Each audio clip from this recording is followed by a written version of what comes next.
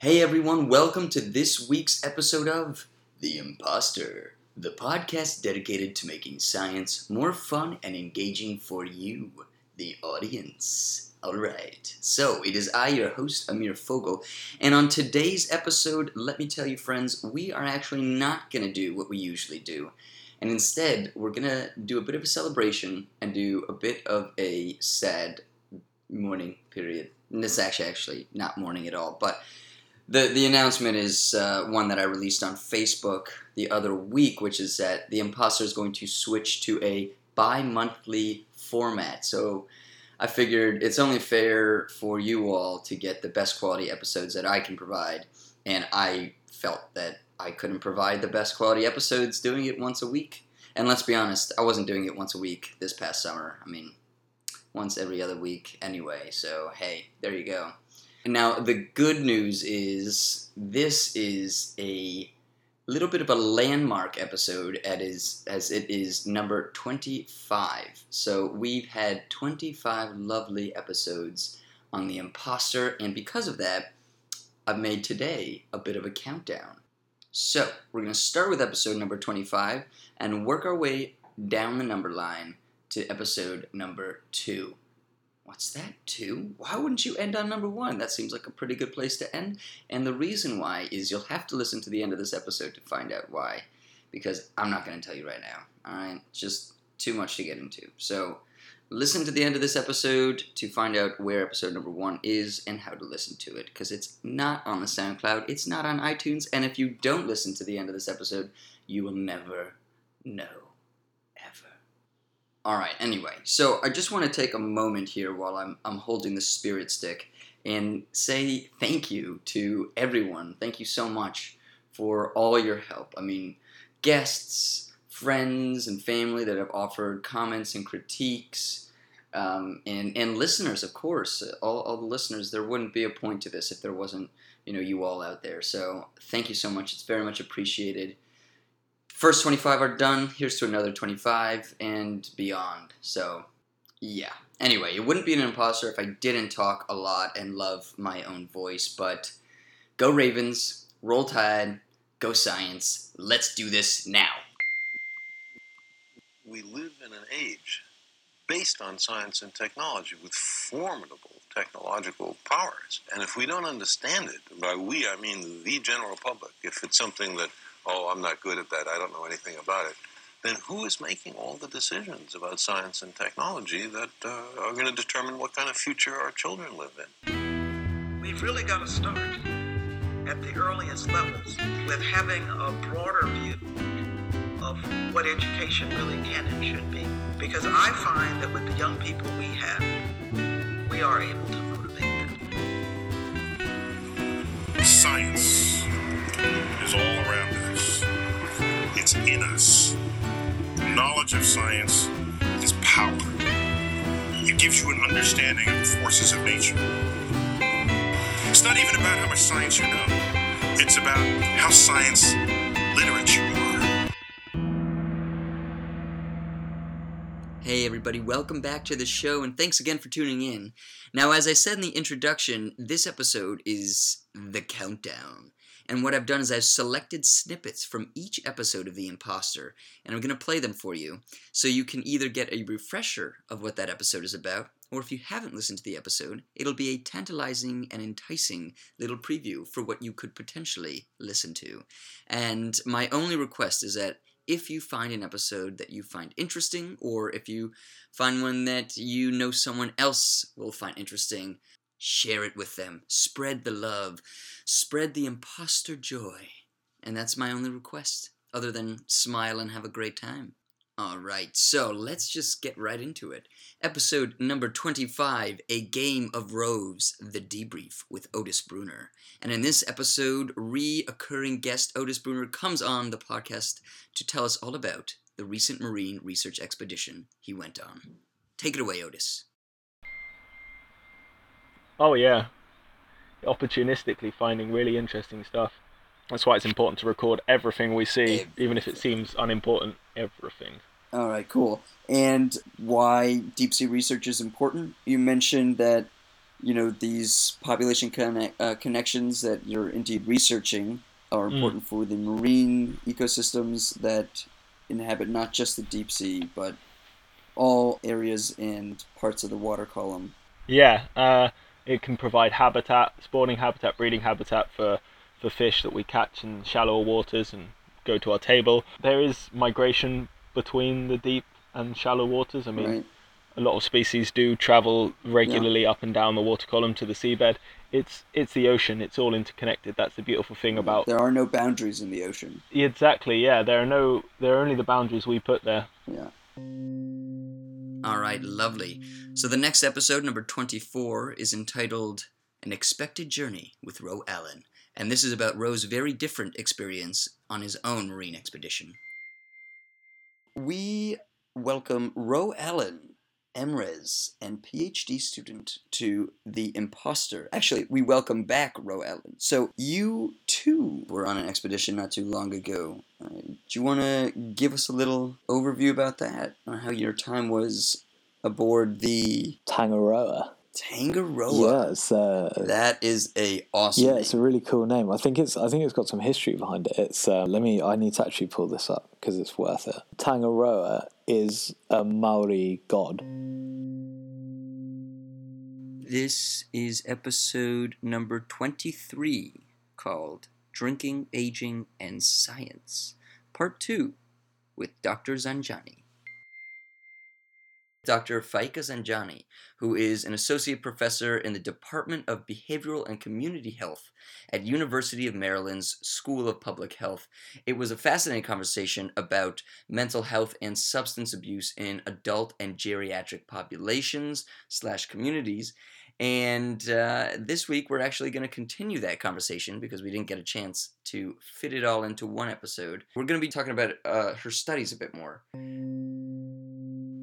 Alright, to be fair, I know that didn't reveal a lot about what that episode is about, but that's only because it's a part 2 of a 2-part series. So check out this first part, episode number 22, What's My Age Again? A conversation with Dr. Faika Zanjani, to get the whole story.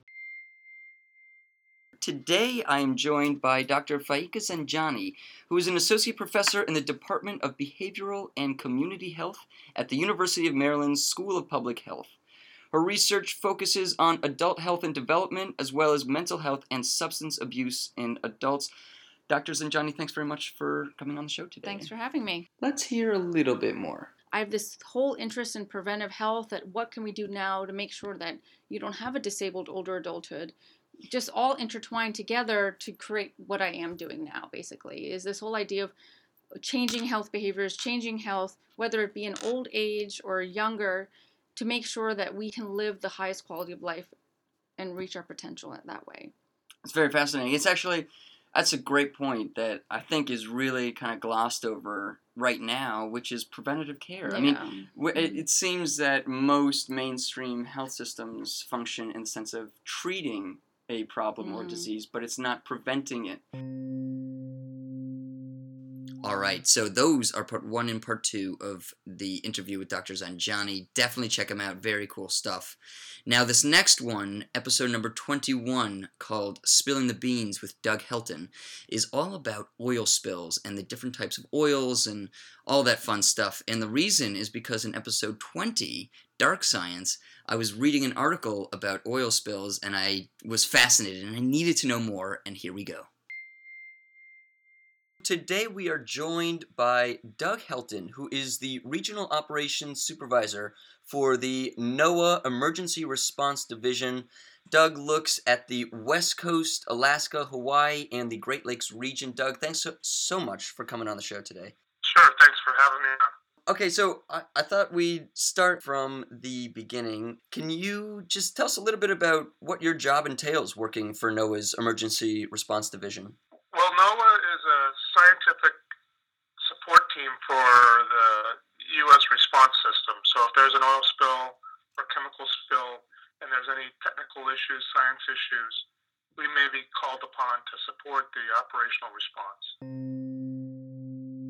All right, so that was episode number 21, Spilling the Beans with Doug Helton. Very fascinating. Definitely go back and listen to it if you have any interest in oil spills. environmental conservation, and oceanography, because it touches on all of those. So very, very intriguing stuff right there. Okay, let's get ready for episode number 20, Dark Science, which is a culmination of different science headlines that I picked out and present to you all. Today, we're going to be looking at a few of the most recent, in my opinion, most relevant headlines in the science world. Now, unfortunately, we're going to start by tackling quite a sad issue. On April 20th, 2010, a seal on the BP oil rig in the Gulf of Mexico malfunctioned, resulting in the death of 11 people, unfortunately, that were working on the rig at the time, and a tremendous stress on the marine environment.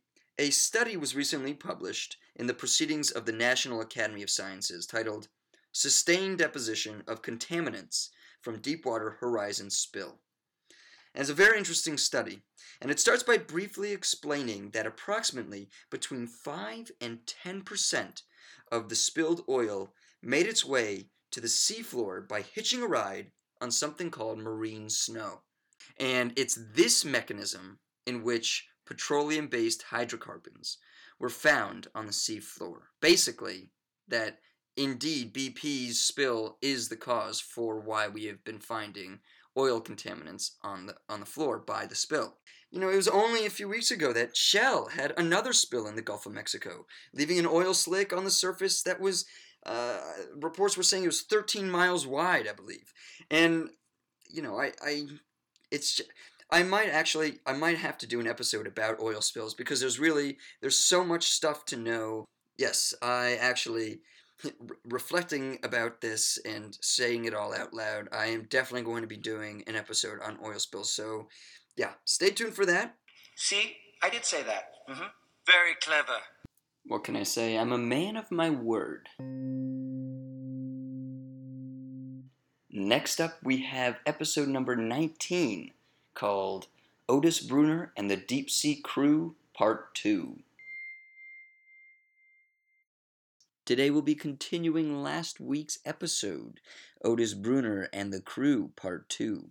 And for those of you that didn't listen to it, I would strongly urge you to do so because you might be a little lost, but also because it was fascinating. And just to get you up to speed, we are talking with the one and only Otis Brunner, a part of Dr. Carey Howell's Deep Sea Crew, which I believe is affiliated with Plymouth University.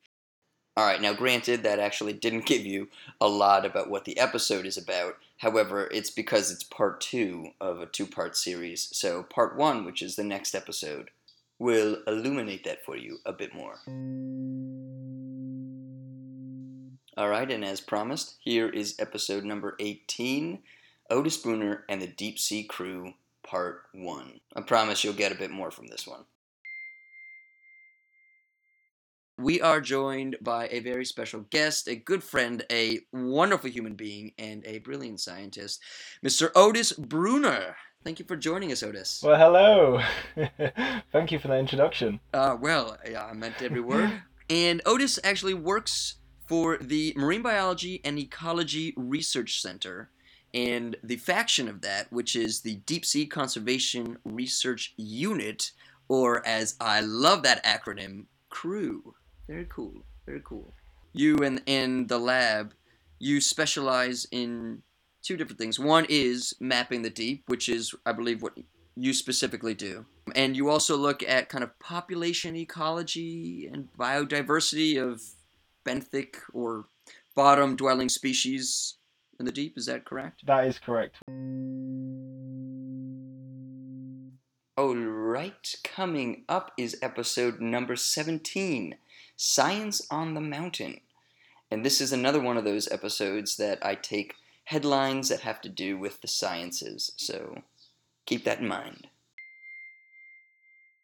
I hope you're ready for something different, because today on The Imposter, we'll be doing Science in the Headlines. As I said in the opening, we'll be doing a different format for today's episode. You see, I'm going to take you all on a magic carpet ride of science communication as we go through 5 science headlines of my choosing. Now, the first one up is one from the New York Times entitled Resettling the First American Climate Refugees. And that's all you get. You'll have to listen to the episode to find out what the others are. Alright, next we have episode number 16, Meeting the Dean, a conversation with Dr. Gregory Ball. Today we are joined by Dr. Gregory Ball, who is the professor and dean of the College of Behavioral and Social Sciences at the University of Maryland. Dr. Ball, thanks very much for joining us today. It's my pleasure. Just to let you all know, Dr. Ball runs a lab that primarily focuses on research surrounding the interrelations of hormones and the function of hormones in the brain, as well as how hormones may function and the learning and activation of different behaviors.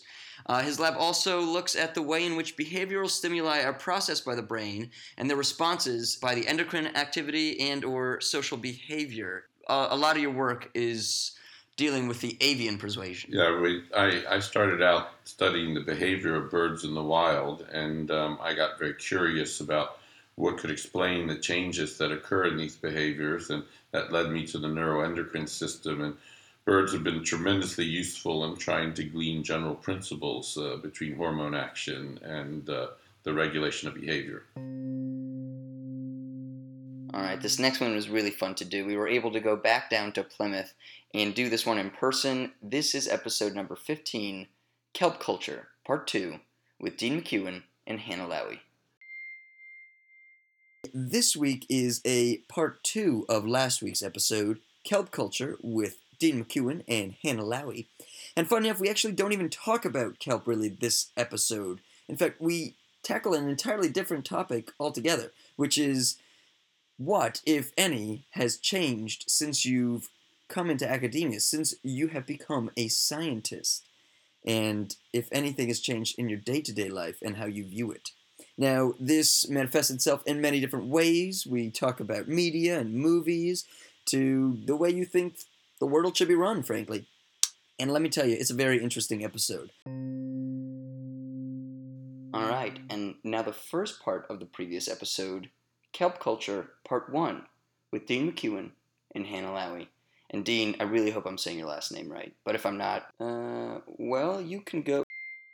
This week's episode, we will have the first part of the interview with Dean McEwen and Hannah Lowy, all about kelp and superheroes and commoners and all this fun stuff. And I gotta say, it is so fascinating. You might remember Dean. He came on the podcast a few episodes ago talking about kelp. And again, this episode, we kind of continue that conversation.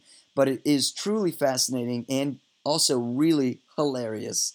You might be wondering, how can an episode about kelp be both stimulating and hilarious? Well, you're going to find out. Just stay tuned. All right, moving on down. We are at episode number 13, entitled Backwards Down the Science Line. And this is another one of those Science in the Headlines episodes. This is a shortened, quick episode because I didn't have a lot of time over the last few weeks. And essentially, we're just going to do a rundown of some important news that has come out in science and tech in the last week or so. So we'll just jump right into it. The World Health Organization has recently released a new report that looked at the cases of diabetes between 1980 and 2014 and found that, in fact, around the world, diabetes diagnoses has not doubled, not tripled, it has quadrupled in the last 30 or so years. And this is due probably to a variety of reasons. Cool. Next up is episode number 12, Only the Shadow Knows, the Science of Superheroes. And if anyone has seen The Shadow with Alec Baldwin, you get extra brownie points. If you have not and have no idea what this reference is, you have missed a key part of your superhero encyclopedia. Today, even if you don't read comic books or graphic novels, like myself, you are still exposed to a plethora of superhero films.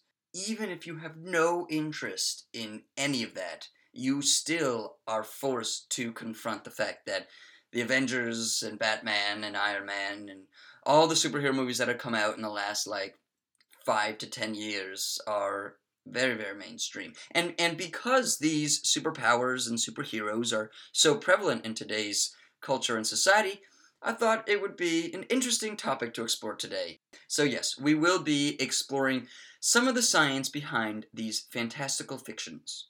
In the interest of full disclosure, I will say that this topic has intrigued me from the 8th grade. I remember it like yesterday. I was walking into Mrs. Gupta's chemistry class when I was handed a piece of paper that truly broke my heart. You see, I was handed an article explaining the impossibility of the mutants from X-Men.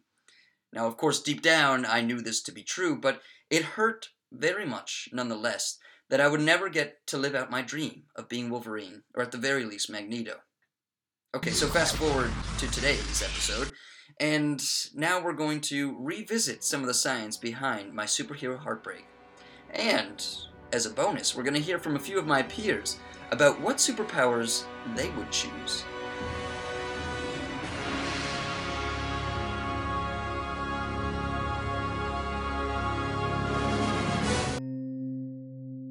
Oh, I love that episode. That was a lot of fun to do. So, if you're interested in superpowers and or superheroes, definitely recommend that episode to you. Moving on, we are at episode number 11, A Cup of Tea with Dr. Daniel Dewick, MD, PhD. I have to admit, this was also a really fun episode to do.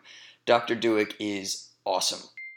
Today we are joined by Dr. Daniel Dewick, MD and PhD. It's Dewick. Dewick. Yeah. Is it actually Dewick? I don't know, actually. It's spelled Dewick. And Dr. Dewick is is chief of the Human Immunology Section, or HIS, at the Vaccine Research Center in the NIH, the National Institute of Health. Institutes. Apologies. And don't be fooled. Am I going to be correcting you throughout this interview? You might do. Okay. You might do, yeah.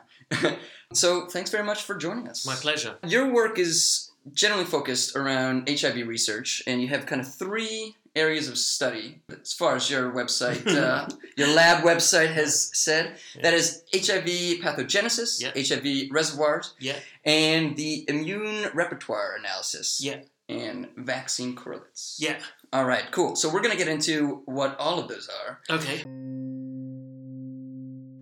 All right, everybody, take a knee. Take a knee. I wanna pause here for a quick sec, just to appreciate something that I've noticed while I've been editing this little catalog here, which is that you can really tell the difference from the later episodes where we're coming from to the earlier ones where we're going in terms of the style and tone and editing structure that has really transformed itself and has made its own sort of imposter style. Anyway, I thought that was interesting and, fun to always track progress.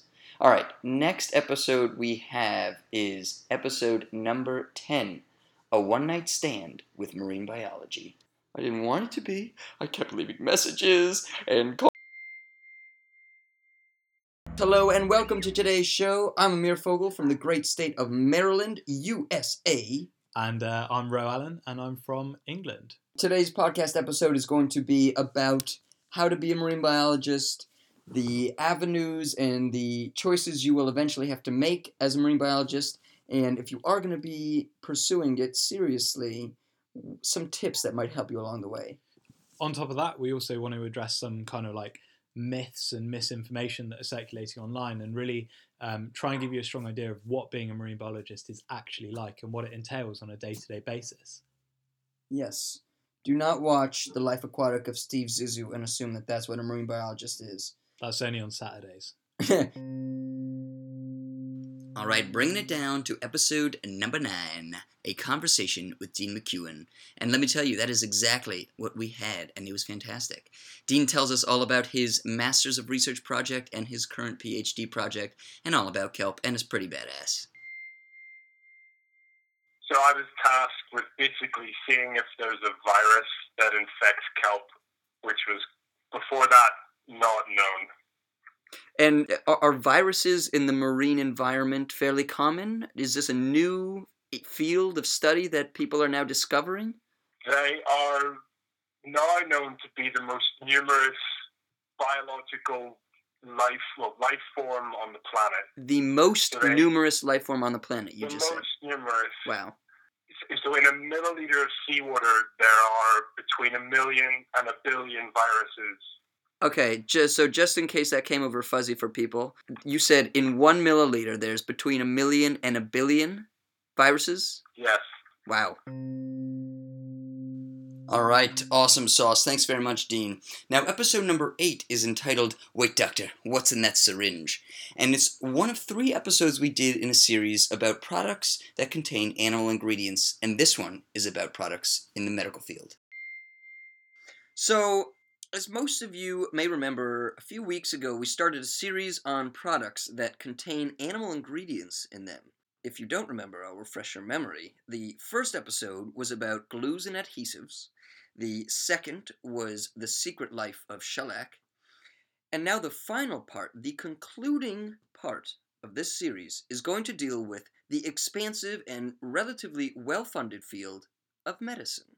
Now, some of you may already be aware, others maybe not, but there are many medical interventions sourced from plants and animals. I spared you the content in that one because I did a lot of research and it's very comprehensive, so you should listen to it. Alright, episode number 7 is called Zoos and Aquariums, and in it, Ro and I have another casual conversation about the pros and cons of zoos and aquariums. So, let's jump right into it. Today's kind of informal dialogue conversation is going to be about a subject that some people can have very strong feelings about. So today we're going to be talking about zoos and aquariums. Pros and cons, my friend. One benefit to zoos and aquariums is getting young people, and not just young people, but people in general, involved and interested in the animal kingdom. Yeah, absolutely. I think if you're able to go see animals with your own eyes and watch them moving around, that forms a connection that can't manifest necessarily through a television documentary or something else like that. So zoos are really valuable in, as you said, creating interest in the general public into these animals. They're also great centres for education. So in almost any zoo you walk around, there'll be snippets of information about how the animals live in the wild, why they've adapted to look a certain way, how they feed, bits and pieces like that. So just being in a zoo, you're just absorbing this great education about all of the animals that you're seeing. Episode number 6 is the second episode in our series of products containing animal ingredients. The episode is called The Secret Life of Shellac, and shocker I know, but it's all about shellac. Today, we'll be talking about the elusive yet popular and commonly used product called Shellac. But you can call me Jimmy. Okay, so shellac refers to the final stage, purified form of a resin produced by the lac insect, also known by its Latin name, Lacifera lacca, which also might be a butchering of its Latin name, so, keep that in mind. So I just have to say real quick, before we go on, that this series, the products containing animal ingredients, was fascinating to do. I had a lot of fun researching and recording it, and I learned so much. So if I learned a lot, you will probably learn a lot too. Hopefully I'm doing my job right in conveying what I've learned to you. Alright, so episode number 5 is awesome. It is one that I recorded with a bunch of my friends that were on my master's course, Woot Woot, Plymouth University. And I'm not going to let you hear the name from me. I'm going to let you hear the name from Seinfeld. Is anyone here a marine biologist? If you missed it, the name is anyone here a marine biologist? Hello everyone, welcome to this episode of The Imposter. I am Amir Fogel, your lovely host, and today I'm joined by some very good friends of mine. We'll just go around the room because these are some ex-peers. No longer peers, but ex-peers. So we'll start with my left. Hello, I'm Dean McKeown. I'm still your peer, by the way. You're never my peer. Alright, so we have Dean. I'm Ro. Hello, I'm Ryan. And I'm Josh.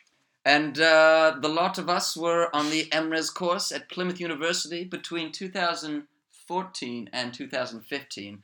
And this episode is just going to be kind of a casual conversation between some good minds. Kind of a mind meld, if you will. So I'm going to start us off, and I'd just like to maybe go around and see what everybody's project was, and or final dissertation, we should say.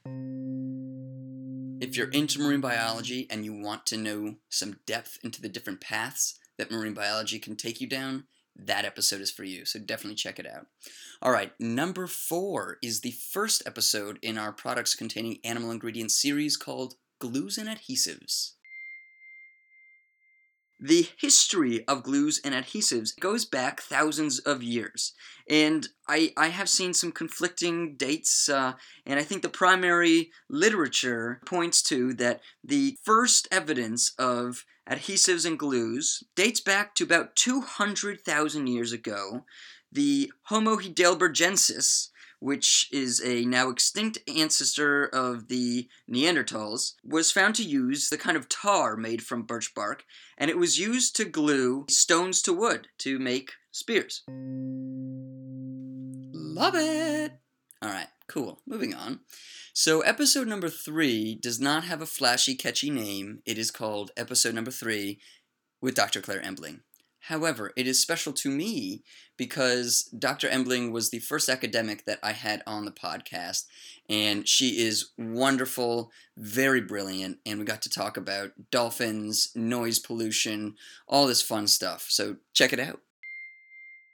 Just talking about the drive now for offshore wind farms, for example, but that, it's great to have renewable energies, but at what cost? Yeah, so obviously we need marine renewables as part of the important role in combating climate change. Mm-hmm. Wind is obviously the biggest here. And one of the issues for marine mammals with wind turbines is that they have to be held on the bottom somehow. And one of the main methods in which you get these massive, massive turbines to stand up in the middle of the sea is obviously you have to make a big hole in the bottom of the sea. The main way in which they do that is something called pile driving.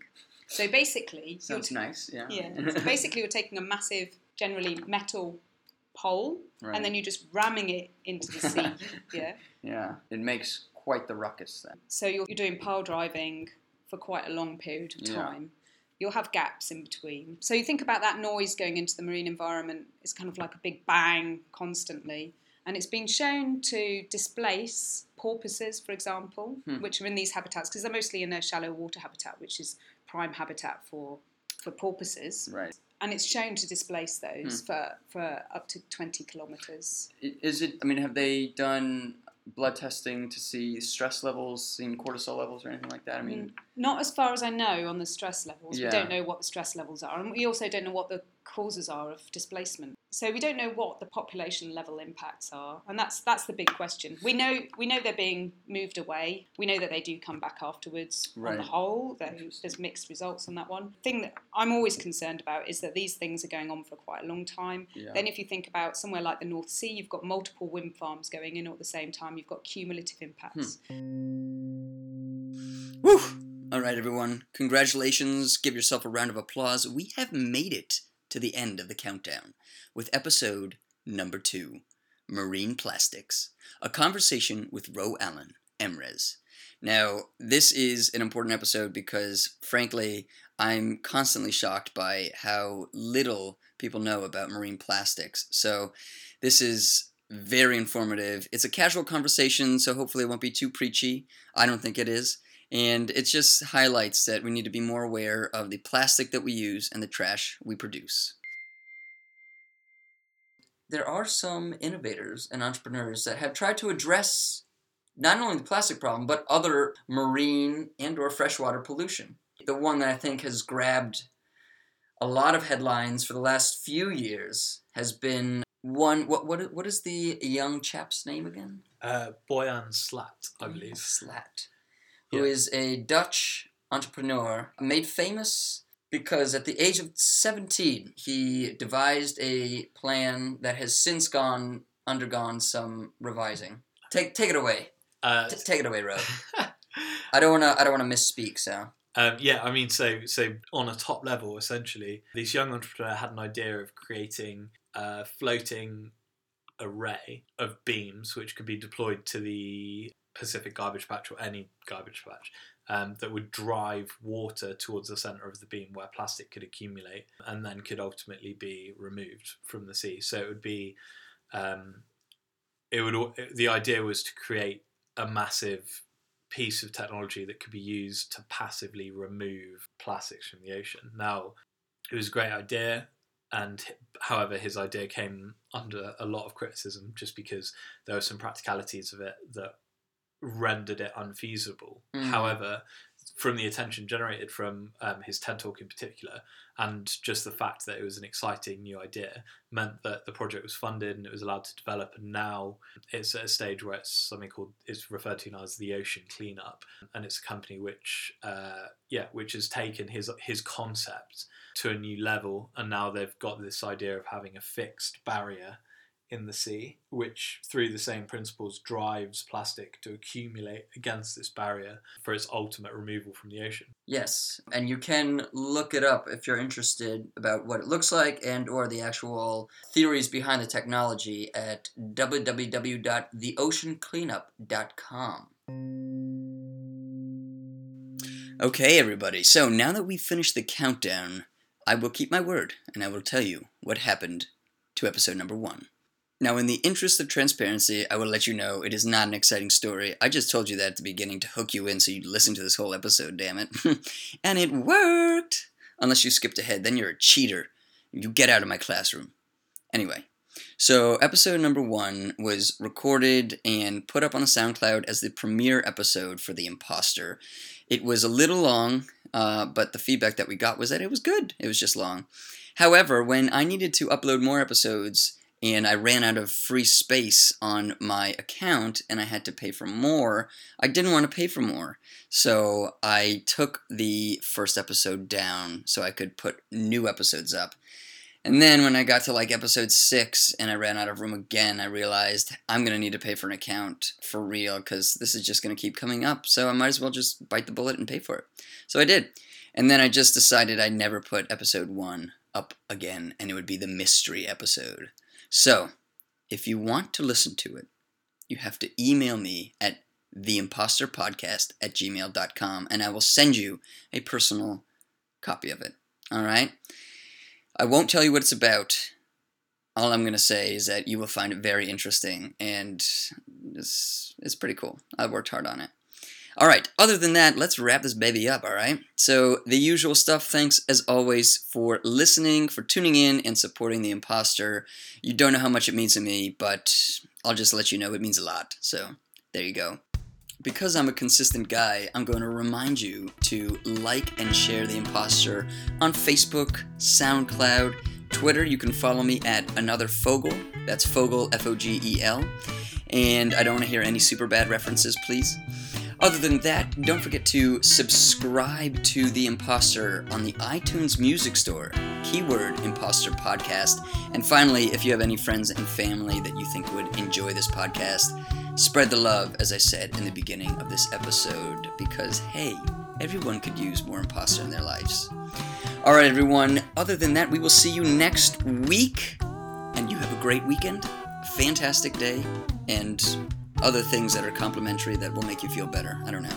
We'll see you later, folks.